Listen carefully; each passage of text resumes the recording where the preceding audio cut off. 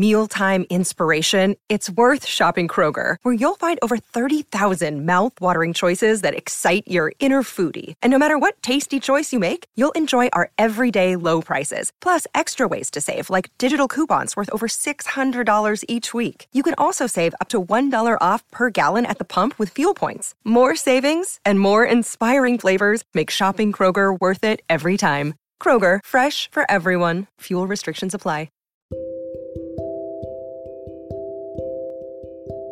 Hello, dear students, and welcome back to yet another episode of You, Me, and Words, your favorite English learning podcast. I'm your host, Teacher Sam, and this is episode 218. Today, we're diving into a very interesting and relevant topic in our modern world, the concept of oversaturation. Listen to that again. The concept of oversaturation. Even though I mentioned this term in yesterday's podcast episode, this term might be new to some of you. So let's start by breaking it down. Oversaturation is when something becomes so common or frequent that it loses its significance or value. Think of it like adding too much water to a drink. Eventually, the flavor becomes so diluted, so weakened, so reduced that it's hardly noticeable. In our context, oversaturation refers to how certain news, trends, or even celebrities can become so omnipresent. Wait. Do you remember this expression from yesterday's podcast episode? Omnipresent. Practice it here with me. Omnipresent. Omnipresent means that someone or something is everywhere at once, that they no longer feel special or interesting. A perfect example of this is the current media frenzy around celebrities like Taylor Swift and Travis Kelce. Their relationship has been constantly reported on, dissected, and discussed in the media. Initially, it was exciting news for fans and the general public, but as time goes on, the constant reporting can lead to a sense of fatigue or a lack of interest. This is oversaturation in action. By the way, when something is dissected, it's broken down, it's analyzed a lot. To use myself as an example, a huge part of Maverick Lingo's teaching method is dissecting the information, breaking it down, simplifying it so that the students really understand it. But why is oversaturation not a good thing?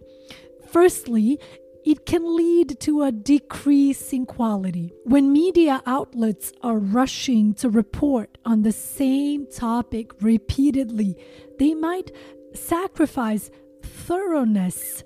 Listen to that again. Thoroughness.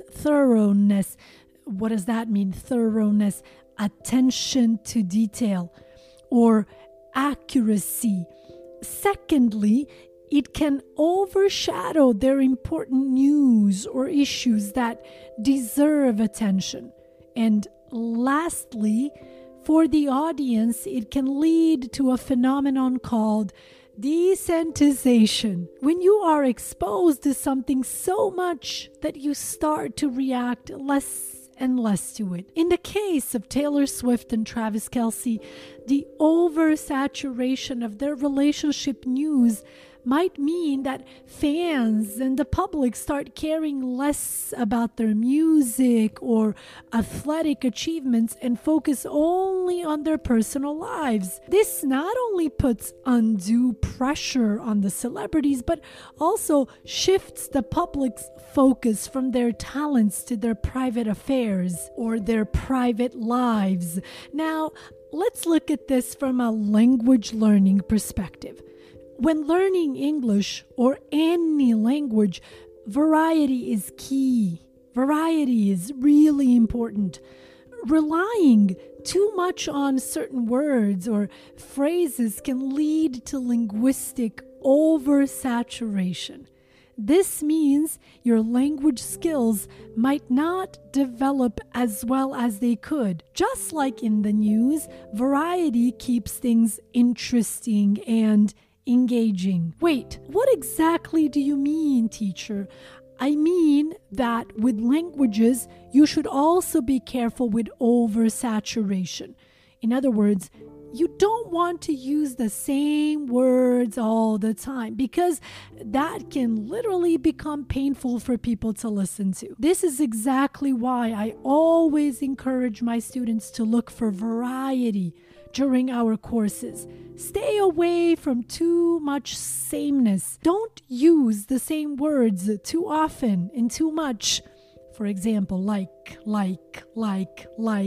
You see? But how do I change that, teacher? Well, you have to focus on building new vocabulary, focusing especially on synonyms. By the way, if you are a student of mine and you're listening to this episode, or if you have ever bought one of our recorded English courses, you know exactly what I am talking about when I say synonyms. As we conclude today's episode, I encourage you to think about how you can avoid oversaturation in your own life, whether it's varying your language learning routine, diversifying your news sources, or simply taking a break from certain topics or activities that feel overwhelming.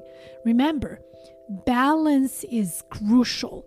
Balance is very important in all aspects of life, including how we consume information and learn new things. I hope this episode has given you some food for thought.